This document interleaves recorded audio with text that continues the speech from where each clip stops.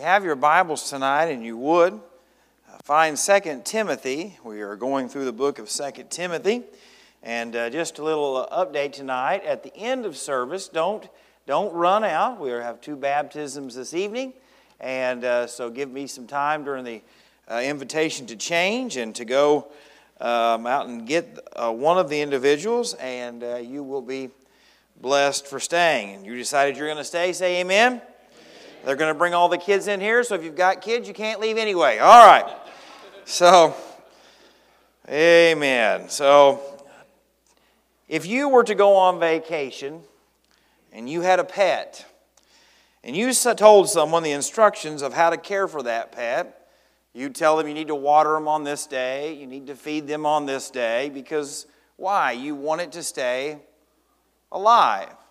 If you were on your deathbed and you were trying to tell the people that you were leaving here, this is where this account is, this is where this password is, this is the PIN number to the bank, it is because you would want them to have the blessing that you are leaving them financially, or if you were leaving them a piece of property, you want them to know where the deed is, where all the things that it would require for them to be the owner. And when we see 2 Timothy, Paul was writing this last letter, leaving Timothy with the keys to what it was going to take for the church. These churches that Paul and Timothy had labored in, had cared for, had wept over, had suffered for. What was the blueprint so that they could continue to operate in a pleasing way to the Lord? How could they take ownership of what God had entrusted to them and to serve faithfully?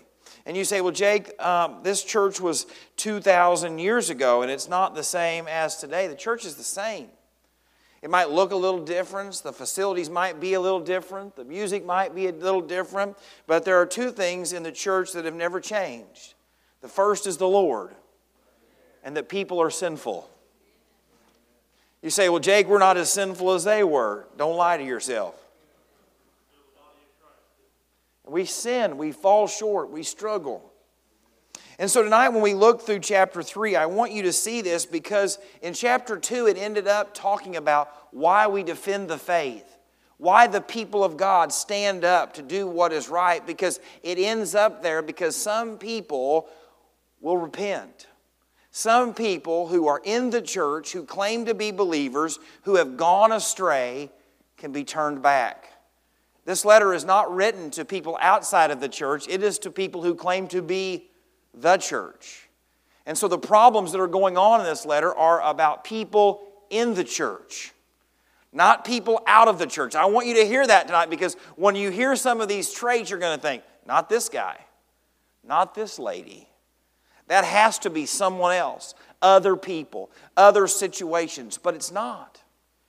And this very same thing we looked at this morning is very much a lot of what we'll look at tonight. And you say, Jake, are you just preaching the same sermons? No, apparently we've got some issues that God is trying to fix, or some things that are going to be coming down the pipe that God wants us to be prepared for. And so I cannot caution you enough about not heeding the warning tonight. Because what he's talking about is people who will come into the church who do not love God, who do not care about God, who find positions of influence and will be used by Satan to tear a church apart. And tonight, what does it require for Satan to be allowed to bring in people to the church to destroy what God is doing? The people of God doing nothing. The people of God saying, it's not my fight. It's not my issue. It's not my battle. It's not my concern. In Matthew chapter 7, I want to read you Jesus' words about false prophets, false preachers, false teachers, those who come into the church but are not of the church. In Matthew chapter 7, starting in verse 15, Jesus says, beware of false prophets who come to you in sheep's clothing, but inwardly they are ravenous wolves. You will know them by their fruits. Do men gather grapes from thorn bushes or figs from thistles? Even so every good tree bears good fruit, but a bad tree bears bad fruit. A good tree cannot bear bad fruit, nor can a bad tree bear good fruit. Every tree that does not bear good fruit is cut down and thrown into the fire. Therefore, by their fruits you will know them. Pray with me tonight. Father, we come opening your word, allowing it through the power of your Spirit to convict and deal and work. Lord, I pray tonight that your Holy Spirit would implant what needs to be implanted, would root out what needs to be rooted out. Conviction, Lord, that you would be at work in this place tonight. We thank you for all you're doing. And Lord, I pray that if there's anything in my heart or life that would grieve or quench your Spirit, that you would forgive me. And I ask it in the precious name of Jesus. Amen. Now tonight you might be thinking, well, I disagreed with a person, or I disagreed with a pastor, or I disagreed with a deacon. They must be a false prophet. That's not what it says. You can disagree with people in church and still both love Jesus. You can have different ways of doing things in church and still love Jesus. But tonight, what are we talking about, and what must this church be on guard for? What must you stand on the wall and be the watchman that God has called you to do? Well, tonight we're going to look at what these false people will look like. Starting in verse 5, in verses 1 through 5, we get a long list. And you say, Jake, are you going to go through the list? You bet I am. And the reason is this, because some of us struggle with these issues. You say, well, I've got a little bit of that in me. Well, tonight the question is, will you let God get it out of you, or will you let it spread? Will you let it fester? Well, one of these days you go from just being someone who is struggling to sin to someone that Satan is using. There's a difference. You can sit in these seats and struggle with an issue, whether it's lust or pride or whatever the sin is, and it can be your battle that God is dealing with you on, convicting you on. But friends, if you don't give it to Him, it'll spread. It'll grow. And you go from being someone who is at war with yourself and the struggle that you have to someone that Satan can use to destroy a family, to destroy a church, to destroy a ministry. And so we're just going to jump in and love the Word of God. But know this. Paul says, Timothy, it's not a question of if, it's when. You got to put your big boy pants on. Prepare for it. Be on guard. But know this, it's a guarantee. You say, not our church, we're above the fray. No, we're not. My family's above the fray. I can live with my sin. No. Paul says, know this, that in the last days, perilous times will come. That last days can be an extreme time. That can mean any time as we get closer and closer to the Lord calling us home. We're living in last days. And so we should expect this to be happening inside of the church and outside of the church. What we see here is the world is going to influence the church mightily. And we, through the power of the Holy Spirit, are called to push back, to make a stand, to be the influence that God would have us to be. And so in verse 2, for men, or mankind, not just the gender, will be lovers of themselves. What that word means there is loving oneself more than anything else. It means selfish. It means when you come to church, and church is all about you, or what you can be in charge of, or what your opinion is, or what your feelings are, and you matter more than anybody else, you have taken on the first quality of a false believer. The second thing we see here is lovers of money. And this lovers of money means what it is, that money is more important to you than the things of God. What you can accumulate, the treasures that you can store up on this earth are more important than God using the blessings He's given you to expand His kingdom. And you know what really could be said? Every other issue that we will look at is just a result of selfishness. Every bit of it is when I am more important than what God wants from me. And so we see here lovers of self, lovers of money, boasters. That means when you are an imposter. That means when everything you talk about is greater than when you actually did. It's this idea that I have to impress others. And so we see here that we're more important than others. We want more than others. And we want people to think highly of us even though we do not deserve it. Friends, you have to understand something as a Christian. You are a sinner. God loves you regardless of that sin. And you have to live in that realization that I don't deserve God's love. I couldn't earn God's love, but He loves me anyway. And there is nothing you can do to make God love you more. He can't love you differently. If you are His, you're His. If you're in the palm of His hand, you're in the palm of His hand. If you're in the Lamb's Book of Life, you're in the Lamb's Book of Life. His love for you does not vary based on your success or failures. God is love. And the Bible tells us that Christ died for the ungodly. He loved you in your mess. He loved you in your sin and your shame and your brokenness. He died for you knowing your baggage. And He says, all I ask of you is humility.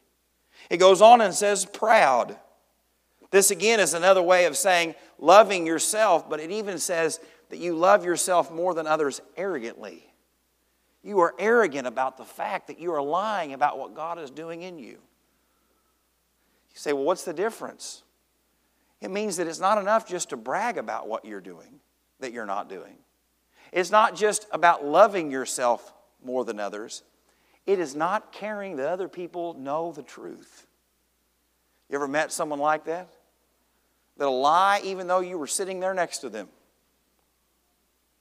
They don't care. And what happens is we see that this has entered into the church. Blasphemers. This word means a reviler, one who speaks evil of what God is doing. You see, we see this nature here that it's all about me. It's all about my kingdom. It's all about my ideas. It's all about my wealth. It's all about what I can do. It means the focus becomes on a person and not God. It's when a church begins to revolve around a personality. Sometimes it happens in the preacher. Sometimes it happens in the music. Sometimes it happens with the biggest giver. Sometimes it happens with the people who have the most influence. But what we see here is this attitude is always going to be trying to sneak into the church. Why? Because let's be honest. It is a place where we celebrate what people can do. It happens in the world. It happens in everything. It's in business. It is no different. Because when we stop being led by the Spirit of God, we begin to put success in a worldly term. How many people were here on Sunday morning? How many people have we baptized this year? How big are the offerings? Not how many marriages have been saved. How many lives have been changed. How many children woke up after their mom and dad have been saved and they've got a new mom and a new dad. When was the last time someone was kind and compassionate to that person who sits alone? You see, we begin to receive our success and accolades based on what the world says instead of what God says. But it goes on and it adds one here that's very, very out of place. Because when you listen to this list, it sounds like it's adults, right? These are mostly adult issues. But then it says disobedient to parents. You say, well, there it is. Good. Little kids ought to listen. But I don't believe that's how the Bible works. I don't believe God speaks to adults, throws a kid in there and goes back to adults. I believe this is talking about adults who are grown, who have living parents. You should honor them. You say, you mean I got to listen to my adult parents as long as they don't ask you to sin or do something wrong? You ought to respect them with reverence and honor and obedience when possible. You say, well, that doesn't go over very well. I don't care if it does or not. That's what it says. I can make my kids mine. I can bend them over and spank them. I don't think my mom's going to try that on me, though. I hope she doesn't. It'd be embarrassing for everybody. But what he says is that attitude of rebellion, that attitude of selfishness. And how do we know that's the case? Because what does the Bible tell us? To not take care of our loved ones who are aging is to be worse than a what? Infidel. I believe it is when you become too selfish to care for your parents when they become in a place in life when they need you. When you should be for them there at the nursing home. When you should be there with them when they're not able to feed themselves. You should be there for them when they need to go to the doctor. You're supposed to honor them in the years that they cannot honor themselves like they did when you couldn't care for yourself. You say, well, Jake, that's just not how the world operates, but it's how the church should operate. The Bible tells us, if you remember, that the church is to take care of true widows. What is a true widow? Someone who doesn't have family to care for them. You see, the responsibility of us caring for our aging parents falls right here on us. You say, well, I don't like my parents. My parents aren't Christians. My parents weren't good to me. My parents didn't take care of me. Look up here. Look up here well. It doesn't matter. It's my job to honor them, to pray for them, to be there for them, to care for them. This idea that I'm willing to sacrifice for them. It's not about me. It's not about what I can get from them. It's not about just waiting for them to kick the bucket so I can get the truck or the house or the car or the land or what. No. That God has granted me with the privilege of having parents and having the privilege of caring for them, to honor them. He goes on and says, unthankful. This is this idea that whatever God has given you, you just don't care. You're not thankful for it. You're ungrateful for what God has given you. It goes on and says what? Unholy. This idea that we're living openly in sin and that it doesn't matter. And so all of verse 2 could be titled, Don't Be Selfish. It's not about you. It's not about what you can achieve. It's not about what you have. And this idea of selfishness, let's be honest, has seeped into the church. The sermon's too long. The music's not type. The temperature's not too right. The classroom's too small. This is going on. I didn't get what I wanted. This selfishness cannot be the mark of the Lord's church. And then it goes from what we shouldn't be to some of the attitudes that we should have toward one another. Starting in verse 3, we're not going to skip any of them. Just bear with me. Unloving. We are to be like the Lord. We are to love one another. Is this a church that is marked by a genuine love for one another? That you care about each other. That you care about when people are gone, when their family is going through hardship, when they're struggling. Do you genuinely love them because you believe that God has them here for a reason? That God has brought them together and put us all together with all of our quirks and all of our failures and all of our shortcomings and all the baggage that we bring. But there is no accidents. God has you here for a reason. God has each other here for a reason. It goes on and says unforgiving. You see, this is the one place in the world that forgiveness should be ample. You say, well, Jake, they said something about me. Forgive them anyway. You say, Jake, they wronged me. Forgive them anyway. Jake, they told a rumor. Forgive them anyway.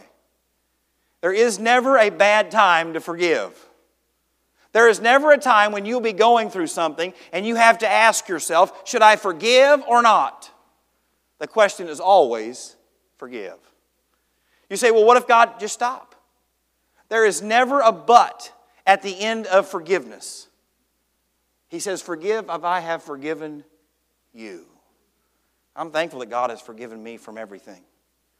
I'm thankful that God forgives me when I fail in the same areas that I failed before. I'm glad it didn't say, Jake, the first time you lost your temper, that's a forgiveness, but from now on, you're guilty. Or Jake, that time that your pride got the best of you, I'll forgive you one time, but after that, it's over. Jesus said when asked by the disciples, how often should I forgive? 7 times 70. Infinite. As many times as the world hurts you, as people fail you, as struggles happen, you must forgive. But I hope you notice that all of these build. It started with unloving. That means you don't forgive. But then it goes to what? Slanderers. You see, when we're hurt and we don't forgive, guess what happens? Diarrhea of the mouth. You say, I don't like that terminology. Well, I don't like listening to it, and I don't like doing it, but it happens. When the unforgiveness in our heart, when the unlovingness toward one another, we don't care how we hurt. We don't care what we say. I don't even care if they hear it. We begin to not care about the reputations of the people we worship with. This word can mean malicious gossip or falsely accusing. You say, what if it's not false? It's still slandering because it never should have been said in the first place. Now, this is where the halos come out because everyone's like, well, I would never talk about anyone. You are a liar. Every single one of us is guilty of being a slanderer. Even in the way we say things. What do you think about so-and-so? Oh, whoo. I'm not going to say nothing about them, but whoo, what a blessing. You've slandered them. Now that person has left that conversation thinking, boy, I wonder what they did to them. We're guilty of it. This is not a list of perfection. It is a list of warning that God is telling us through the Apostle Paul that we've got to be on guard. That when we see these issues come up in our heart, when we see them come up in our life, that we've got to get rid of them. It goes on without self-control. Now think about it. You've unloved. You've not forgiven. You've started slandering. And now there's no control to stop it. The ball just gets rolling and rolling and rolling. He is giving us these warnings of where you're going to be if it doesn't stop. That it goes for the pastor, it goes for the deacons, it goes for the Sunday school teacher, it goes for the Christmas and Easter people, whoever you are. He's telling us that this is going to fall out of control. And it goes on and you can see it, it says brutal. This word is used of an animal that is not tame. And so it starts when you don't love people. It leads to then you don't forgive people. Then it leads to what? You slander people. Then you know no bounds of when to stop. And you become like a wild animal. You know the thing about wild animals? They don't just kill one thing. They'll get in your chicken house and kill what? All of them. And what he says here is when your heart becomes this way, when you begin to be used by Satan, you will not just destroy the person you've got a problem with, you will tear the church apart. If you've been around long enough to watch churches, this is exactly how it happens. One pastor couldn't get along with one deacon family couldn't get along with another deacon family, one Sunday school teacher couldn't get along with another Sunday school teacher, one family got big enough to outvote everybody else, and what happens is they end up devouring themselves. And by the time they're done, they look around and there's nobody left. Only the people that have to love them. Or the people that are too stubborn to leave no matter what happens. And you say, well, Jake, how did churches not avoid this? We don't know God's Word. And so we'll go on, and then it says, despisers of good. You will get to a point that you are so bitter, so destructive, so overwhelmed that even good things won't be enough. What does that look like? I'll give you an example. If it hits close to home, you can fire me at any point, all right? I know people who cannot rejoice when someone gets saved in the church that they go to because they hate the pastor so much that it's like he's succeeding. You say, well, that's the stupidest thing I ever heard. I don't disagree with you, but I've heard it here. Oh, ain't that terrible? Someone new's coming to church, the offering's up, things are going well. But we'll just never be able to get rid of them now. I didn't hear that here. I'll just be honest with you. But why even good things can't be celebrated? Because such a hatred, such an unforgiveness, such a desire for my selfishness and what I want. Listen, if you want to brag on Jamie singing, get after it. Why? Because we're blessed. But I know pastors that hate their music ministers and music ministers that hate their pastors. I know pianists that hate their guitarists and the guitarist who hates the pianist. Why? Because they get more recognition than I do. They get more praise than I do. And it can happen in committees. I always say it, and I'll say it for as long as I'm here. My favorite committee, far above anything else, is the funeral meal kitchen. Funeral kitchen committee meal. That's my favorite one. The food they cook is unlike anything I've ever eaten before. I love it. I love not only the food that they feed, but the fact that the ministry that they have. When people have lost a loved one, in that moment, they are usually the most impressionable with the love of Jesus. In that moment, that's why I think it's such a special one. Doesn't mean the other ones aren't good. I wish we didn't have some of the other ones, but that's a whole other sermon for a whole other day. That one's going to cost me. But that's okay. And we have to be okay with that. However God made me, wherever God has me, whatever God is using me for, it doesn't matter the earthly recognition. It doesn't matter the earthly praise. It doesn't matter what you say. It matters what He says. I always tell everybody on Wednesday night, if you want to hear me teach Revelation, you come. If you want to hear someone good teach it, listen to David Jeremiah. I'm okay with that when you come up and say, hey, we're going to go see David Jeremiah. I'm like, can I go with you? I'm okay with that. You have to get to a place where you being used by God and seeing others be used by God doesn't destroy you. All right, it doesn't get any better, so just bear down with me. Traitors. Whew. It means treachery, betrayal. You see, when selfishness takes over and you run through this list of characters, you'll do whatever it takes, whatever the cost, hurt whoever it matters to get what you want. And friends, you've seen it. You've seen people that would do whatever it took to get what they wanted regardless of who they hurt, who they destroyed, who they ruined. And then it goes on and says headstrong. This means a reckless falling forward. That means I'm going to go ahead no matter what it is. Think of a bull in a china shop, right? I am going to go through this no matter what it takes, no matter who it hurts, no matter who it damages. It goes on and says haughty. That word for haughty means conceited and foolish. That means that you do not think that anybody can stop you, the Lord or others. That's when you decide to destroy a church, destroy a family, destroy a marriage, and think there's no one that can hold me accountable. And this last one, lovers of pleasure rather than lovers of God. What it means is my desires are the most important thing to me, and no one else matters.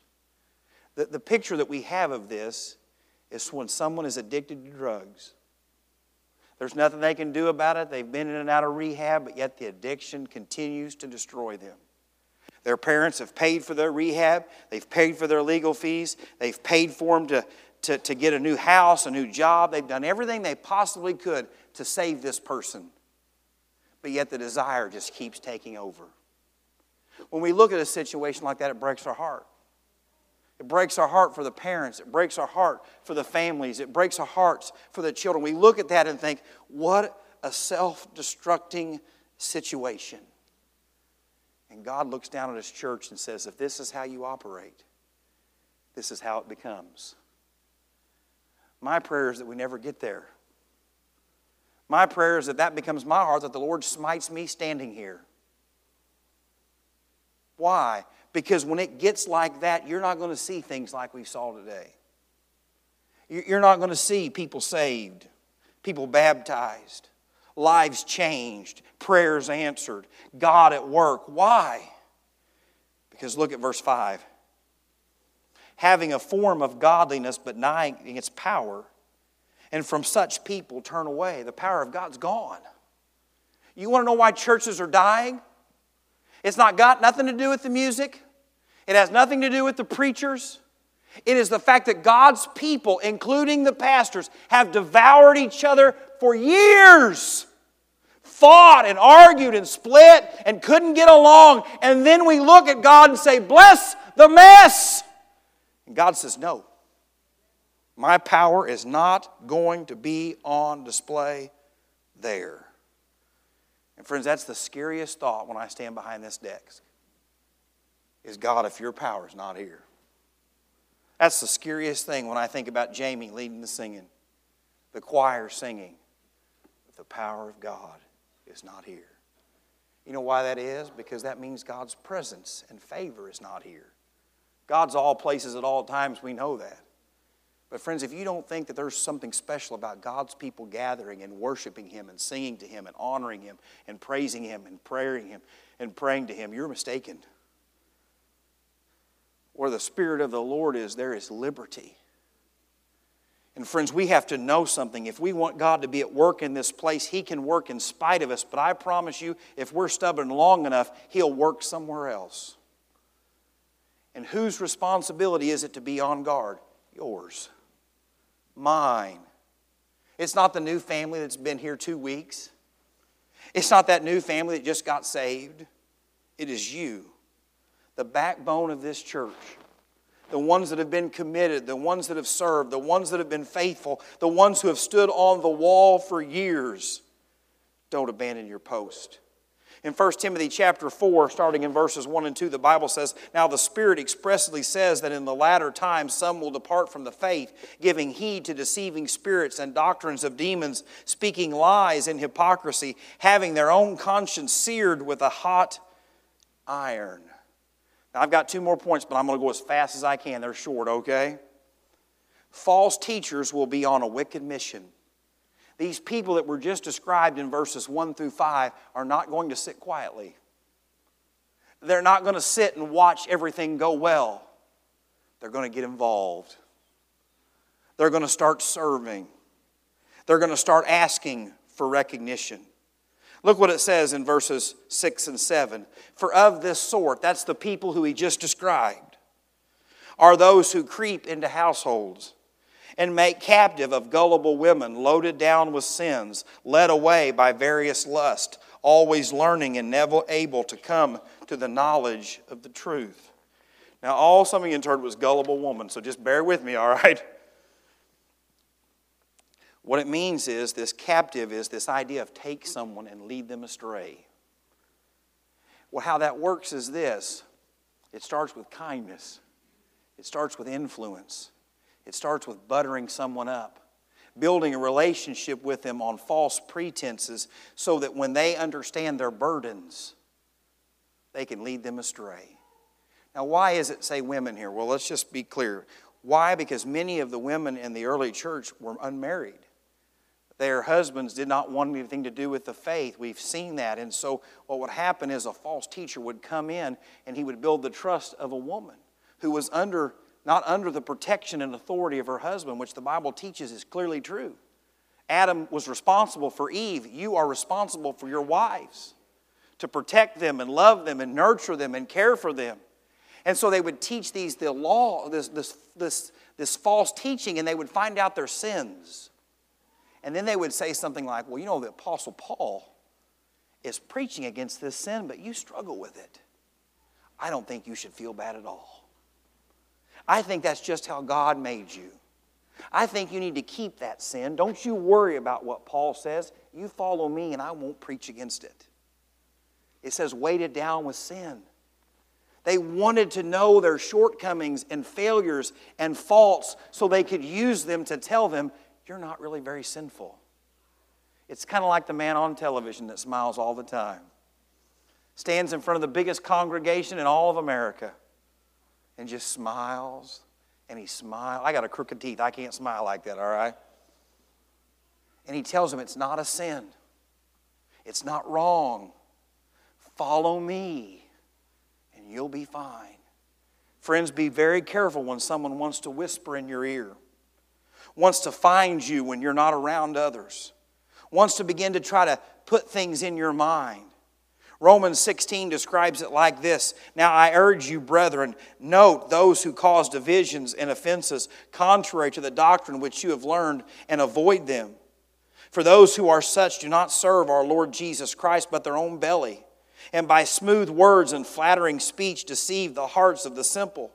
For your obedience has become known to all. Therefore I am glad on your behalf, but I want you to be wise in what is good and simple concerning evil. And the God of peace will crush Satan under your feet shortly. The grace of the Lord Jesus Christ be with you. Amen. He says, when God's blessing you and you're doing good and you're following God and everything seems to be right when you're obeying God and you've never been better, that's when He comes. When you least expect it. when everything seems right, when you finally started coming back to Sunday nights, when you finally started having that nightly devotion as a family, when you finally got along with God and got rid of that sin, when your kids finally started wanting to come to church, when you finally got things where you feel like you're honoring God and obeying God and following Him and you're pleasing Him, in that moment, Satan will begin to influence hearts to trip you up. Friends, count it all joy when you fall into various trials and tribulations. Look up here. I have never in my entire life watched someone start a rumor, try to destroy this church, and say, Lord, thank you. I have always thrown a pity party. Every single time. But friends, know this. Be on guard for it. As a church, you need to know something. People are not joining sinking ships. This is going to be good. Just wait with me. False teachers join ships that seem to be going somewhere because no one wants to captain a sinking ship. But everyone wants to be in charge when it glitters, when it sparkles, when it seems to be going well. That's when people want in. And so when we look at all God's done for us, we should thank Him. We should celebrate Him. But we should be more on guard now than at ever before. You say, Jake, I want to see people saved and baptized every week. I do too, but you better commit to something. That I'll be a watchman while it's happening. That I'll be on guard in the blessings. That I'll be prepared in the bounty.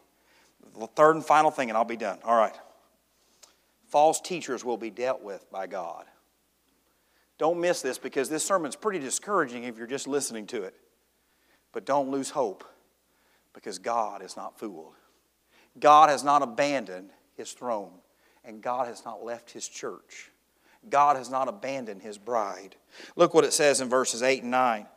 Now as Jannes and Jambres resisted Moses, so do these also resist the truth.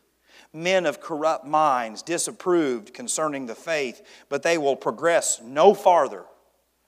For the folly will be manifest to all, as theirs also was. Most Bible scholars believe these were two false prophets, probably two people who were involved in Pharaoh's magicians, who when the children of Israel left, jumped on board and said, we want to be a part of this, we want to be doing this, but yet never truly worshiped God.